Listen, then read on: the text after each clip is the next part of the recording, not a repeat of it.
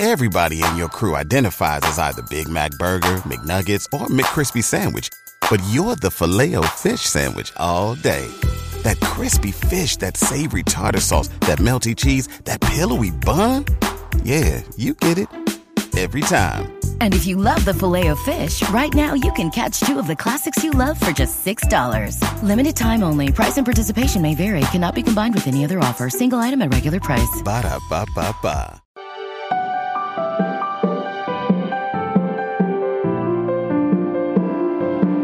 Hey everybody, welcome to episode 63 of Waking Up to Narcissism. I am your host, Tony Overbay. I'm a licensed marriage and family therapist and host of the Virtual Couch podcast, as well as the Waking Up to Narcissism Premium Edition Question and Answer podcast, which I am somewhat confident by the time you hear this episode 63, whether it is when it is released, somewhere around the weekend of March 4th or 5th of the year 2023, or if you're hearing this in the distant future, that you can find the Waking Up to Narcissism Premium podcast online.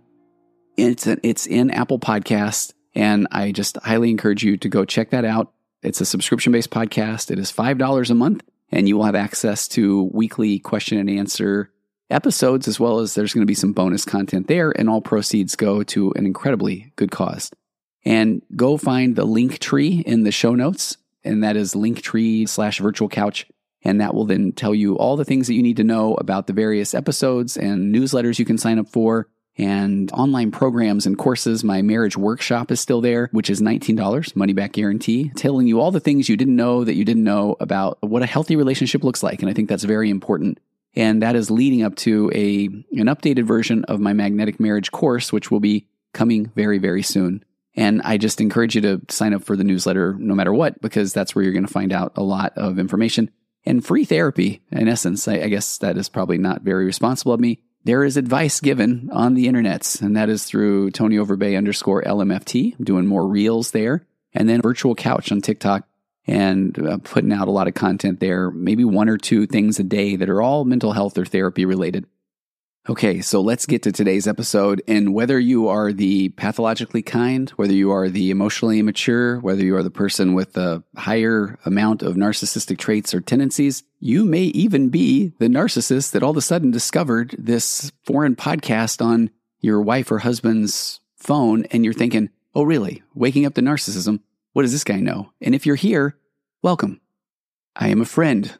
I feel your pain. Waking Up to Narcissism was a very intentional name of this podcast as I woke up to my own narcissistic traits and tendencies and emotional immaturity. So before you decide to trash me for my nasally tone, or heaven forbid you look me up and see that I am incredibly bald, hang on here for a minute, because this is literally for everyone that is listening to my voice right now, that I want to say in a very, very dramatic low tone that you are absolutely okay. You are enough. You are lovable, and you should not have to, and I don't normally should on people, but you should not have to beg someone to love you. You should not have to feel like what is wrong with you because someone is not loving you. And you are absolutely okay. But most likely, you didn't have the upbringing that taught you the things that you needed to know about a secure attachment, or what it feels like to actually be loved and not to be controlled. So today we're going to go into some detail about where that really resides, where that comes from, and why it can be so difficult to feel like you deserve love, because so often when people are in these emotionally immature or narcissistic relationships and they are part of this trauma bond, I realize some 17 years and 13 or 1,400 couples in therapy later that when I am trying to preach my 4 pillars of a connected conversation, or here's what a secure attached relationship looks like, or here's the dangerous dance between the avoidant and the anxious attached couple, that I am just saying words. If you remember the Peanuts characters, and any adult just said, wah, wah, wah, wah, wah. And I feel like that is what I am saying. And then when I am done with my words, then they say, so are we in agreement that she's crazy? Can you agree with me? And that is absolutely not the point. Because if you are still trying to find a way to convince your partner that you are not crazy, so if you are that pathologically kind person thinking, I can get through, I can cause him or her to have that aha moment, they must just misunderstand me, you are wasting emotional calories and energy if that has been the experience of your entire relationship. And you are absolutely okay and within your right to know that you are lovable just as you are. I have two muses, I guess we'll say today. One is from a post in the women's Facebook group, the private women's Facebook group for women in relationships with narcissistic people, fill in the blank. And the person says, in tears today after my therapy appointment, realizing that the main reasons I've stayed in this relationship so long are a deep sense of shame for mistakes I've made, and the belief that not only is there nothing better out there, but that I don't deserve any better. Like he's treated me badly, but I should still be grateful to have him at all. And she said, I am starting to not believe that anymore, but it's really hard. And she said she knows this is a lot, but she really does feel pretty alone. And this is one of those posts where the power of a group are just incredible. People saying that they could have written this. They're in the thick of these realizations too, that their particular sessions in therapy have been good, but really difficult. This one person said almost a year out of their marriage and that you're not alone. Another person commented and said that they felt the pain too. It's hard. We stay for so many reasons, and I spent a long time believing that my husband's breadcrumbs were all I deserved, and it took me months to realize that that was his belief, not mine. And she said all the shame and the guilt, the blame, the worthlessness was handed to me by others who wanted me to carry their pain. First, it was my parents. Then it was my husband. And she said, I'm really sorry that today was hard, but if you can find a little something to do for yourself to show your kindness, you deserve all the good things, the peace, the joy, the compassion. You deserve all the qualities that you've poured into your marriage returned to you tenfold. And more people jumped in there and said, you're not alone. I feel the same way. Another person said, they brainwash you to feel that way so you don't leave. Glad you're starting to see things differently. And people are just jumping in and saying, I've been where you're at. It's so hard. Grieve the past. Mourn the loss. Look forward with hope. And someone else saying, though I'm glad you had this breakthrough. My heart breaks for you, but now you can get to the healing. And she said, I can't believe how many of us that there are out there. So you may feel alone, but everybody is here for you. And that is the story of the pathologically kind who has been continually thinking, what's wrong with me? And I don't deserve more. So I also want to go to muse number 2. And this is an article that I found in Psychology Today that I really feel will provide a bit of a backdrop for the way that I think that we can address this the best way. It's by a licensed clinical social worker named Bob, I think it's Tiabi, and I'll put a link to his website in the show notes. But it's an article he did back in 2019. It's on Psychology Today, and it says, when you feel you don't deserve to be happy. And he said, consciously or unconsciously, our past can undermine our present happiness. So I appreciate Bob's article so much, and what I want to do is he has a bit of an introduction, and he just talks about some of the things that, life, he says, life, liberty, and the pursuit of happiness. That we know these words from the Declaration of Independence, but many folks gave up the pursuit a long time ago. And some can even mark the day and the time when their view of life and themselves changed. He said, think of that poor Secret Service agent who 40 years later said when interviewed that he could never forgive himself because he believed that if he had only acted more quickly, he could have prevented the assassination of John Kennedy. Or first responders who feel like if only they had acted more quickly, they could have saved someone's life. But he says for many others, the moments are less defined, and instead the belief that they are not worthy of happiness goes underground and actively, yet subtly sabotages any attempt to be happy. So then they struggle with low-level but chronic depression, or they never go beyond a first date or talk about their passions, and they never fully pursue them. Or they live in a constant state of anxiety even though they can't pinpoint the source. So whether their beliefs about themselves are conscious or not, the end product is the same. And this is the phrase I think he nailed so well. There's an erosion of their lives. So he goes over a lot of the common sources of the self-sabotage, and that's where I really want to jump in and just throw my own 2 cents. So I really appreciate that setting the table, because you can see that there are those traumatic moments where we feel like our life has changed. But this is part of the challenge, the problem of being in a relationship with an emotionally immature or narcissistic person. And I think it really goes back to that concept of implicit memory from the book, The Buddha Brain by Rick Hansen, where he talks about your body being built from the food you eat, but your mind is from the experiences that you have. And that concept around implicit memory, or what it feels like to be you, is from this flow of experience. And that flow of experience includes expectations, models of relationships, emotional tendencies, and this overall outlook of your life. And so that implicit memory establishes the interior landscape of your mind, or what it feels like to be you, and it is based off of the slow accumulation of lived experience. And then he goes on to say, here's the problem, that your brain preferentially scans for, registers, stores, recalls, and reacts to unpleasant experiences. And he says that your brain is like Velcro for the negative experiences. It hangs on to those negative experiences, but Teflon for the positive ones, that they just roll right off. So consequently, even when positive experiences do start to outnumber the negative ones, and I would imagine if you're listening to this podcast, that hasn't probably been the case for maybe a long time, that the pile of negative implicit memories grows faster. So then that overall, that background feeling of what it feels like to be you can start to be undeservedly glum and pessimistic. And I think one of the biggest challenges when people are in unhealthy relationships is, as Rick Hanson goes on to say, the remedy is not to suppress negative experiences. When they happen. But it's to foster the positive experiences, and in particular, to take them in so they become a permanent part of you. Now, that is ideal when you are not in an emotionally abusive or manipulative relationship. As a couples therapist, and I mention this often, that still the majority, even though I put out podcasts that talk about narcissism and emotional immaturity, that the majority of couples that I am working with are people that can gain a new skill or tool, and their relationship had grown incredibly flat, or they'd been waiting, I'll be happy when my kids are out of the house, and then their kids are out of the house, and all of a sudden they realize they really don't know who each other is. You can hand those people a tool, and that tool is going to help them build a beautiful relationship. But for people that have been in this emotionally abusive relationship, there is such a net negative effect that it has caused them to feel like they are less than. They have lost their sense of self. So it's not just a matter of feeling a little bit flat. It's a matter of not feeling safe. And that body keeps the score is on high alert, that your cortisol level is so high that a couple of things happen. Again, number one, complex post-traumatic stress disorder.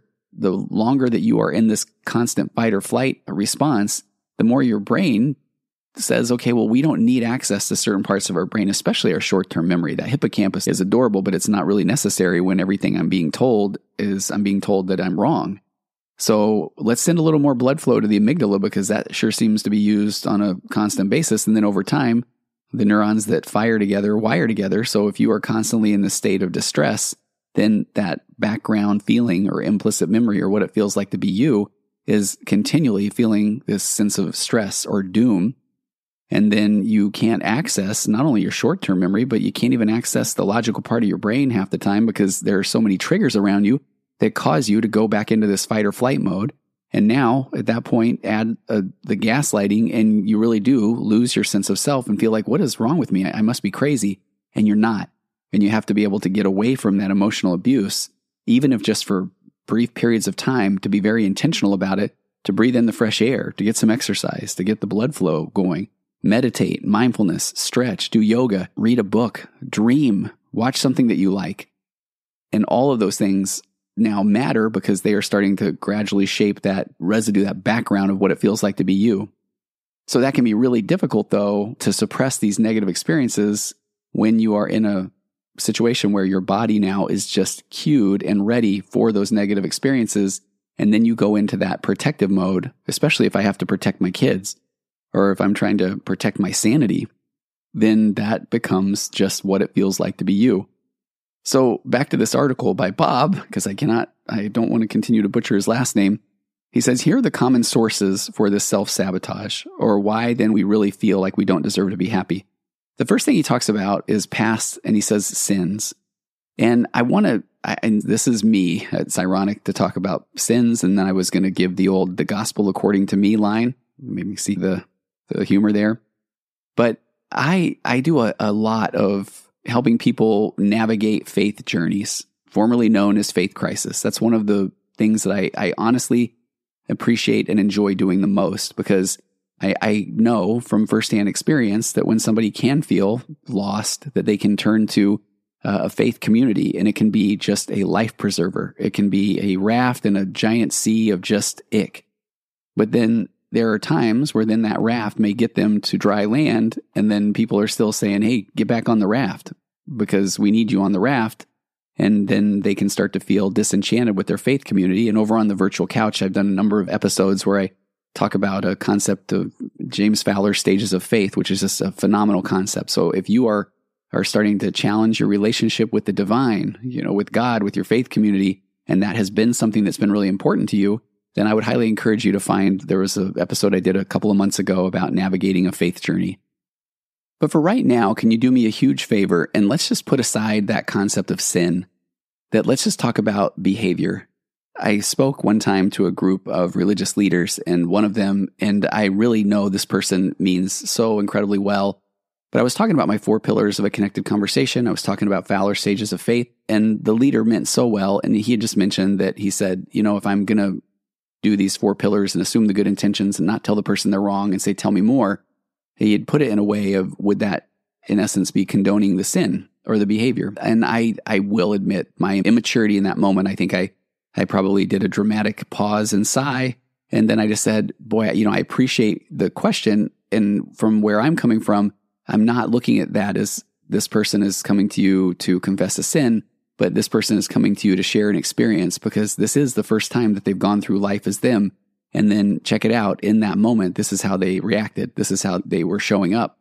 And there's so much that can be happening behind the scenes that leads someone to the behavior that they do. I work with plenty of people that will feel bad that they're in unhealthy marital relationships. And we're not even talking about infidelity, but they will find a connection with someone of the opposite sex that is not their spouse. And they will start that typically with I know I shouldn't, what's wrong with me? I need to not do that. And I like to come at it from a place of, okay, so check this out. I'm noticing I have a connection with this other person. Because if we're looking at it from check this out. When I have felt unsafe or unheard in my relationship, here's someone that I feel like hears me. And that can really give quite a dopamine dump. There can be a rush there to feel heard and understood. So as you are starting to move away from the what's wrong with me and I don't deserve happiness concept or thought process, then can you also suspend the concepts around this past sin? Because he talks about, Bob says, here folks look back on their lives and only see what they've done wrong and the people that they've hurt. And their lives are a chronicle of destruction and sadness, guilt and regret are their primary emotions. And their unhappiness is then they feel like this penance that they forever play. And so when you can really start acknowledging the fact that I did what I did, period, or this is what happened, period, then we can look at that with curiosity and say, why did that happen? And that's where we can start to trace back. It's because I didn't feel safe in my relationship. Or it can even, we can all go all the way back to, I saw that behavior modeled in my childhood. That's the only way that I know that I can get attention, because that's the way I saw my mom behave. So when we can look at that as the things that you have done, if we can suspend this concept of your sins and say, these are the things that happened and these are the consequences that maybe came from that, and then look at that with curiosity and acceptance and just say, okay, now that, that happened, now what can I take away? How can I look at that? Maybe do a little bit of self-confrontation, sit with a little bit of uncomfortable feeling, because that's going to come into play in a very big way as we talk more about ways to recognize that I am okay. I'm going to learn to sit with some discomfort, but then that unhappiness that you may feel because of the actions you have done in the past, which were the first time you had gone through life in that very moment as you, then your unhappiness is not a penance that you must pay, because that penance, there will never be enough emotional coins paid where you then feel like you can get out of that emotional prison.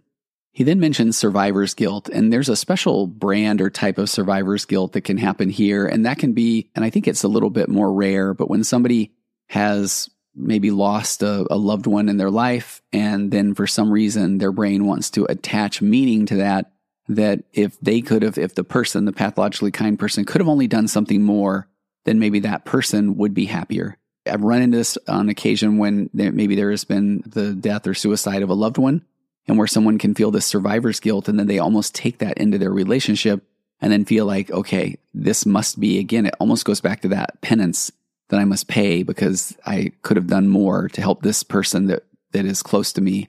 And that is, if you look through those stages of grief and loss, Elizabeth Kubler-Ross dabbed denial, anger, bargaining, depression, and acceptance. That bargaining is an interesting one, because bargaining, when somebody's on their deathbed, that's the proverbial 80s sitcom where then you confess that if you can make it out of this situation alive, or if your person close to you will pull through, you will become a priest. And then that person pulls through, and then you say, oh, I had my fingers crossed, and then the laugh track ensues. But in reality, bargaining is often something where you feel like, oh, I could have done more. I should have done more. Had I done more, then that person would be alive. And so that can sometimes manifest as survivor's guilt in a relationship. But trauma is the one that really starts to resonate. He said he's met with women who were sexually abused as children who came away from that trauma thinking that they were dirty. And because they believed they felt that they were not worthy to have children on their own. And he said childhood trauma not only leaves emotional scars, but it leaves somebody with a distorted view of themselves. They live with self-blame, with the fear of replicating these wounds, with a view of a world forever unsafe, clouding any feelings of unhappiness. And I think that's the part that just resonates, is that if you did not, again, feel safe as a child, and if there was physical abuse, emotional abuse, sexual abuse, then you won't feel safe as a child, because no child deserves any of those. They really don't. It breaks my heart how often that is a part of somebody's growing up. And so that is then, if it's this unresolved guilt or the shame where they feel like I was a pretty bad kid. And I remember just so clearly working with someone many years ago through some marital things. And then they came back and they said they needed to process some trauma from childhood. And this was someone that I think just if you looked at their gruff exterior nature, that you would not anticipate that they were, number one, going to talk about their emotions in this way. But number two, you couldn't even picture this person going through this trauma, but then they opened up about some severe neglect and physical abuse in childhood. And there was a moment where he was talking about his own kids, and he was talking about how they can be frustrating. And he said, so, I know my parents were doing their best. And he said, I probably was a pretty bad kid. And oh man, we let that one sit for a second. And then I just said, is there ever a time where you feel like that would be justified, the things that you had been through with your own children? And he said, no, not at all. And that just shows you the depth of where, when you are a kid, you are ego-centered because you're a kid. You only know the world through your lens, and you don't really understand what's going on with people around you. So the fact that mom or dad are going through something, or somebody is now abusing me, which again is not okay. It's not an okay excuse to take that out on a helpless child. But to that child, all they know is that life comes at them through their lens, period. So then if that is happening, man, they must have really made mom or dad mad, or they must have done something to make this person do what they're doing. And so that is something that we carry forward with us into adulthood. And that can really have somebody feel this trauma reaction whenever they feel unsafe. Or when someone gets mad, then they immediately resort to, this is my fault and I need to calm that person's emotions and anxiety down. I will do whatever it takes. And that can really be just a difficult place to operate from, and especially when you're in a relationship with someone who is emotionally immature. Because let's take a step back again and look at what a healthy or an emotionally mature relationship, what the goal is.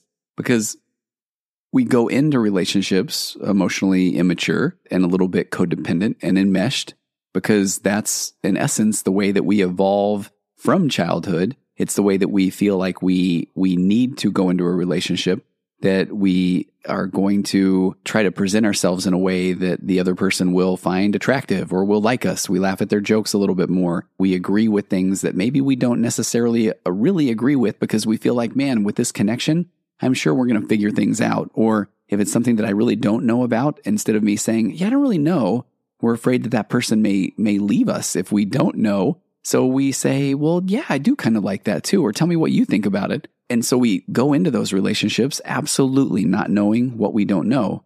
But where this veers off or takes a fork in the road is that if you get in a relationship and you're both just, I want to say, a standard amount of emotionally immature, and you at least saw decently modeled relationships growing up, that then as you start to go through life, you start to have life experiences. You graduate college, or you move, or you get new jobs, or you have kids, or you go through financial struggles. And at that point, now it unpacks what that feels like for you based off of the experiences of you growing up. And now you're communicating with another person. We're designed to deal with emotion in concert with another human being. And so we're starting to say, well, what's this like for you? Because this is what that's like for me. And then you mature together. So when you are struggling and you are feeling safe, and then you can do a little bit of introspection and say, man, when we are struggling financially, here's where I go with that, because this is what that was like for me growing up. And if that person then says, I can't believe you just said that, this sounds to me like you don't think I'm a provider, then I'm going to start to withdraw what I said and say, well, no, I mean, I guess I don't really think that. And now I'm going to feel like I got to figure things out on my own because this doesn't feel safe. But if you express that when we're struggling financially, I go back to this place where it was really hard growing up and we really had to scrimp and save. And then if your partner says, man, I appreciate you sharing that because my family, maybe my dad was a commission salesman our whole life. And so I guess I really don't see it as scary as maybe you do because it seems like everything always worked out. Now we both feel heard and we both feel understood and we're not trying to tell the other person they're wrong. And so then we can start to work together and we can start coming up with solutions and we can grow. I mean, we can become better people because now we're taking in more of life's experience as we hit these new things that are happening to us in our lives. So what is so hard about that is if you have been trying, because it's part of the human condition, to share thoughts and feelings and emotions, but then you're met by that emotionally immature or narcissistic person who is constantly viewing every interaction as an opportunity to get their supply. It's okay, well, how do I control this situation? I'm going to tell you that you're wrong. I'm going to tell you that I can't believe you said that. I'm going to tell you that I know better than you, because then that gives that emotionally immature person, in essence, the fuel they need because they don't have a sense of self without external validation. And this is the not good kind of external validation. This is the kind of validation that is a deep childhood abandonment wound that says, I just need interaction. And I never saw healthy interactions modeled. So as long as I can keep this person in my life, even if it's through control and primarily through control, then I'm going to be okay. And that is without a lot of regard toward the non-narcissistic partner. So now is when it really does start to look like a form of betrayal trauma, as a matter of fact, because now if the nice, pathologically kind person is saying, here's how I feel, here are my emotions, I need to process them, I'm putting out this emotional bit, I'm handing you my heart, and then you take it and you throw it on the ground, then this whole part of why we couple, why we get in serious relationships so that we can grow together as people is being taken and it's being devalued and it's actually being broken and it's being thrown back in my face. And so I had someone recently say that they realized that they were looking for the person who had done the damage as to be the person to help them heal. So every time they went back in and tried to say, here's how I'm feeling, and can we process this and can we talk about it? Can we work this out? That person would then take that as new buttons to push. And that is what can be so difficult from when people are in these narcissistic or emotionally unhealthy and abusive relationships. So when they're continually even being told by the person that says, no, I want you to tell me how you feel. And then as soon as you tell them how you feel, and then they say, well, that's actually the wrong. I mean, that's not how it happened. And so then it's not safe and we can't open up. So I feel like the trauma response just is there in spades. And I feel like that is part of what keeps people in this cycle of feeling like they must not deserve to be happy because they must be the problem because of this trauma. And then here they are trying to open up to somebody. And then that person is routinely telling them that it's your fault. It's actually not my fault. You're actually the one that doesn't really understand. And if I have to say sorry, then okay, fine, sorry, but I really don't think I did it. And if I did, you're the one that made me do it. And now I really can't believe that we're even having this conversation. And so that is messed up that now you just brought that to me. So you feel crazy. So that is that trauma. I think Robert's next example definitely applies. And he's talking about parental worry, but he frames it from a place of a parent is only as happy as her unhappiest child. And many parents feel this because parenting doesn't get switched off at age 18. Their worries, at times their guilt, and their feelings of helplessness can become a drag on everyday life. But if we frame this in the context of trying to buffer for the kids and this parental worry of, am I doing the right thing by staying in an abusive relationship? Which to me, the answer is no.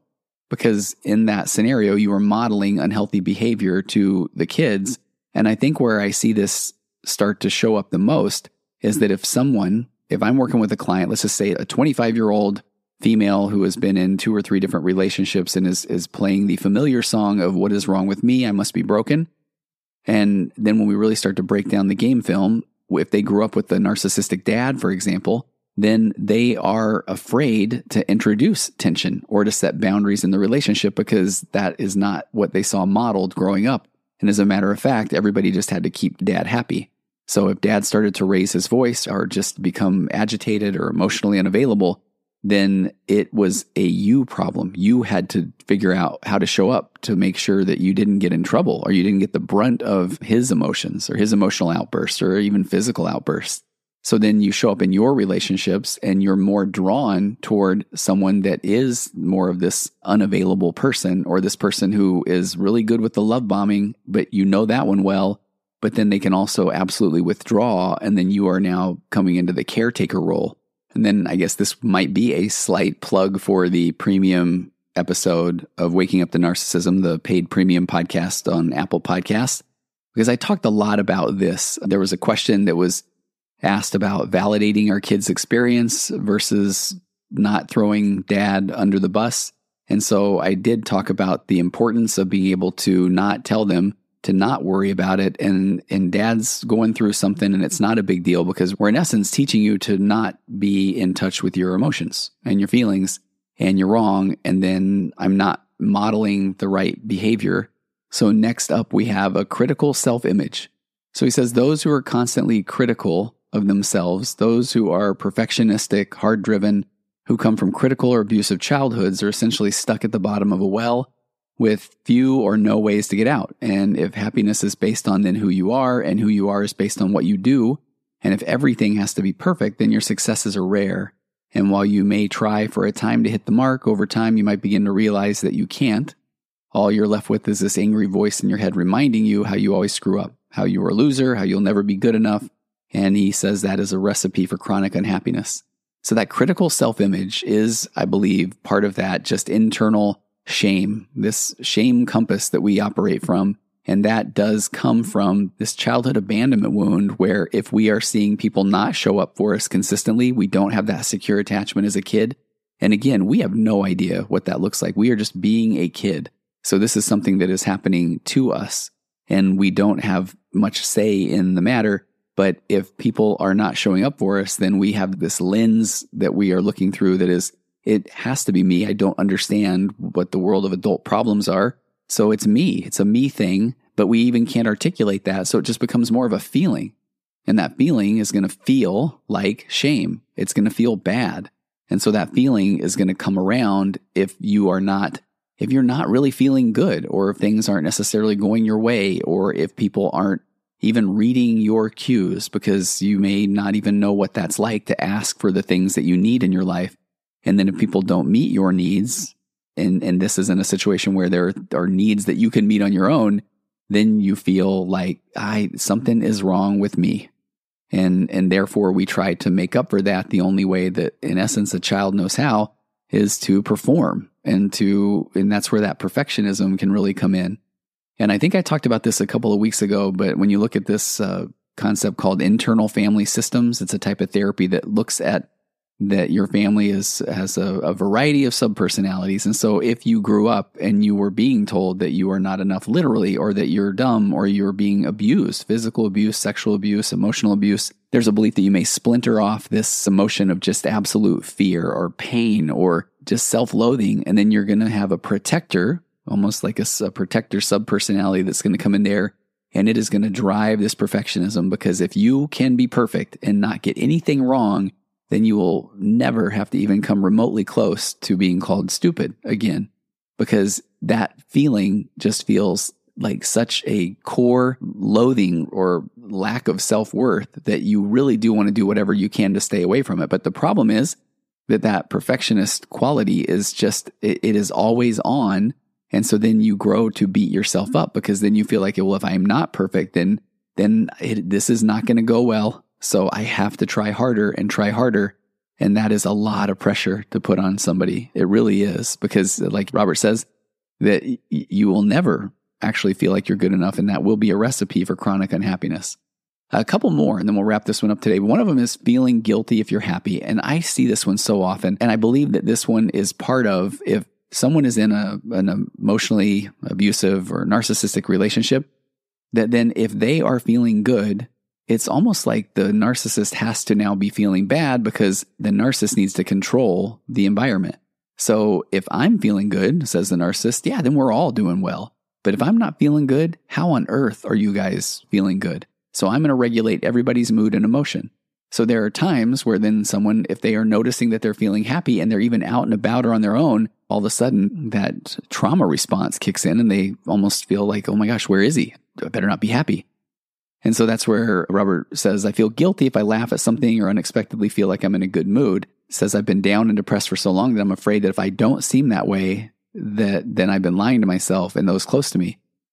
And this is, I think this one's difficult at times to even recognize, because if around the narcissist especially, or the incredibly emotionally immature, I see a lot of people that then exhibit I talked about them, the narcissistic medical exits, or they have this grandiose things such as pain that seem to come at the most inopportune times and be gone when the narcissist is feeling fine. And in these areas, the narcissist feels like they have to continually be either chronically down or something's wrong or this victim mentality, because that's the way that they get their validation.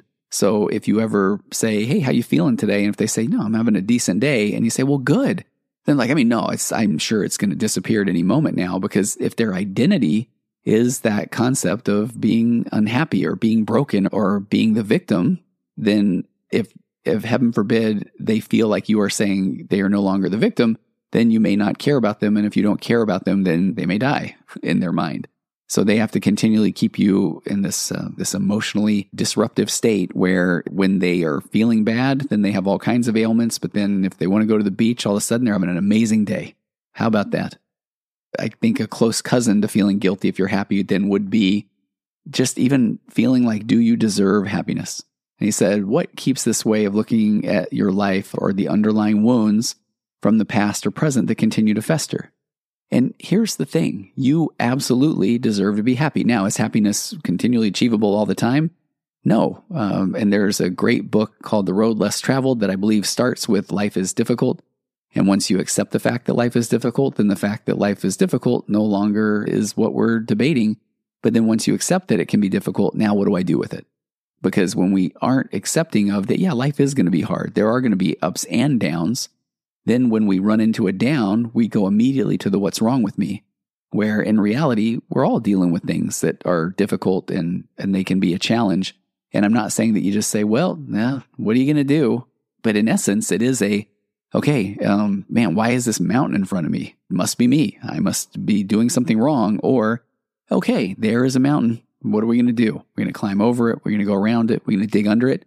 And then that's acceptance. So that is that you do deserve happiness, but what we look at as far as how we obtain happiness can be a completely different story. The book, The Happiness Trap by Russ Harris, gives two different meanings to happiness, and I think this is so applicable here. He says the word happiness has two very different meanings. The common meaning of the word is feeling good. In other words, feeling a sense of pleasure, gladness, or gratification. We all enjoy these feelings, so it's no surprise that we chase them. However, like all human emotion, feelings of happiness don't last. No matter how hard we try to hold on to them, they slip away every time. And as we shall see, a life spent in pursuit of those good feelings is, in the long term, deeply unsatisfying. In fact, the harder we chase after pleasurable feelings, the more we are likely to suffer from anxiety and depression. But he said the other, far less common meaning of happiness is living a rich, full, and meaningful life. So when we take action on the things that truly matter deep in our hearts, move in directions that we consider valuable and worthy, clarify what we stand for in life and act accordingly, then our lives become rich and full and meaningful, and we experience a powerful sense of vitality. And this is not a fleeting feeling, it's a profound sense of a life well lived. And although such a life will undoubtedly give us many pleasurable feelings, it'll also give us uncomfortable ones, such as sadness and fear and anger.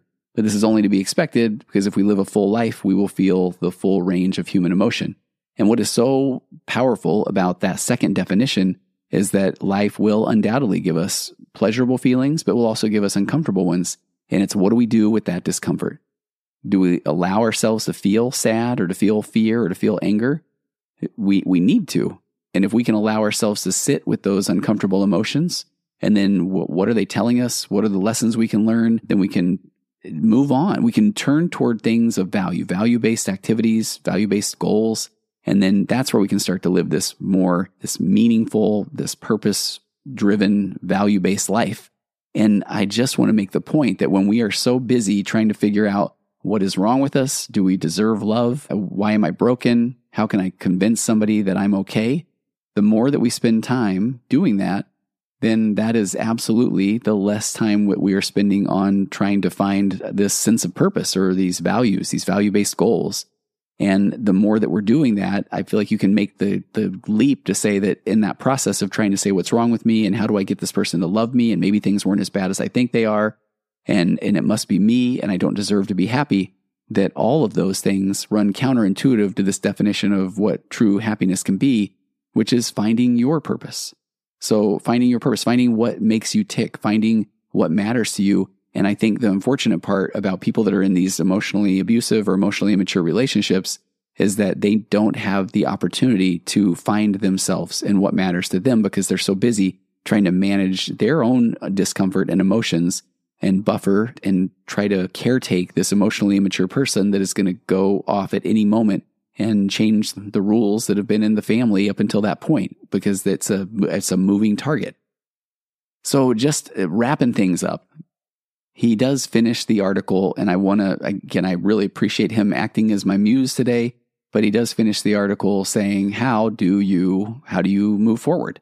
And how can you convince yourself that you deserve happiness? And I hope that we've made a fair enough point of why it can be hard to be happy and why we feel like we don't deserve to be happy, and knowing that you do. And if you don't still believe that you do, I want you to lean on me right now. Trust me, because you are most likely continuing to think those thoughts that I'm not deserving of happiness and what's wrong with me. And that has not suited you well up to this point. It's time to try something new. It's time to start carving out a new neural pathway. And just remember that your brain has a don't get killed device, as a I'll do it later device, as a that sounds really difficult device, that when you're trying to carve out a new neural pathway, it's going to take a little bit of effort and energy. And then when you let your foot off the gas of being intentional, then you'll go right back to the path of least resistance. But he says, one of the things he suggests is you can make amends. And I do feel like this is the one that I would put a little bit of an asterisk by when we're talking about working with people that do have personality disorders. Because he's saying, here's where you could send a letter to somebody that you feel hurt you, or you apologize for some wrong. And I know that the people that are listening to this podcast, and especially somebody that's already listening, or that's still listening over 40 minutes in, that you most likely tried that a lot, writing the text, the letter, the email, apologizing. And if that's the case, you've probably experienced times where that hasn't been met with a, man, thank you so much. I didn't realize the impact that I was having. It's more like it's about time, or then that's used against you. He does also have a good idea, which is writing. If you need to write a letter to somebody and not send it, then there's real power in doing things like journaling and writing letters, because when the thoughts are all in your head and they're acting in a jumbled way, then when you write them out linearly, it does tend to help get those things in a more cohesive, understandable order, and then you can often move on from there. I like that he says, realize you did the very best you could at that time. This is the part where I love talking about, this is your very first go round on this merry-go-round of life, I guess, depending on your belief system. But as the time that is right now, you know what you know right now, and you knew what you knew back then at that time. So you absolutely need to give yourself some grace and some compassion, because you really were just doing the best you could with the tools that you have. And as the pathologically kind person, if you just now thought in that very moment, oh, okay, so he or she, well, I got to give them credit too. They're doing the best that they can. And that may be true, but that doesn't mean that you have to put yourself in harm's way if that's the case. So realize that you did the best you could, and it's going to take time. It's going to take work. This is where real good therapy, or true skills of being able to sit with emotion, take up a mindfulness skill, learn to notice that these are all just thoughts and feelings, and I notice them and I feel them, and they are things, and I don't have to stop them, and I don't have to tell myself what's wrong with them, and I can't just magically change them. But the more I recognize that I can change the relationship that I have with my thoughts.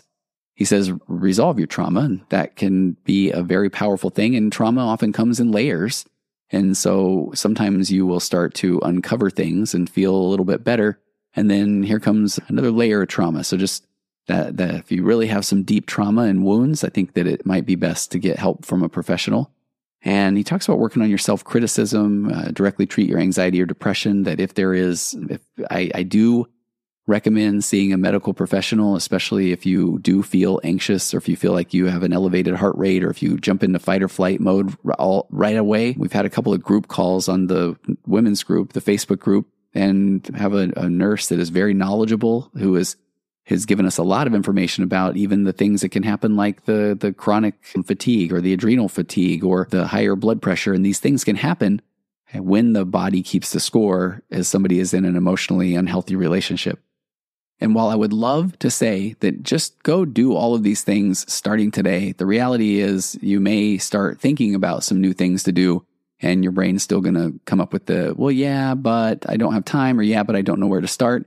And just know that you are on the path toward healing and enlightenment. And over time, if you will start just looking at things this new way, that you are deserving of love, you are lovable as you are, and it is absolutely okay for you to have your own thoughts and feelings and opinions and emotions. And if somebody is trying to control those, that is absolutely not a form of love.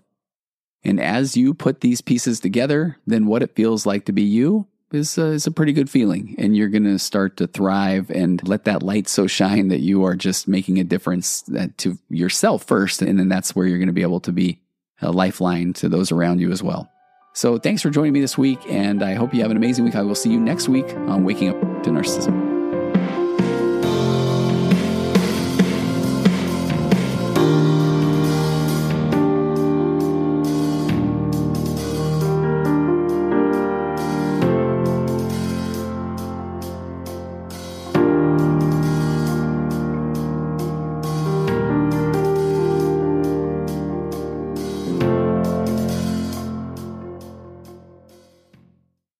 Waiting on a tax return? Hopefully it ends up in your hands. Fraudulent tax returns due to identity theft increased by 30% in 2023. If you're in a bind this tax season, LifeLock can help.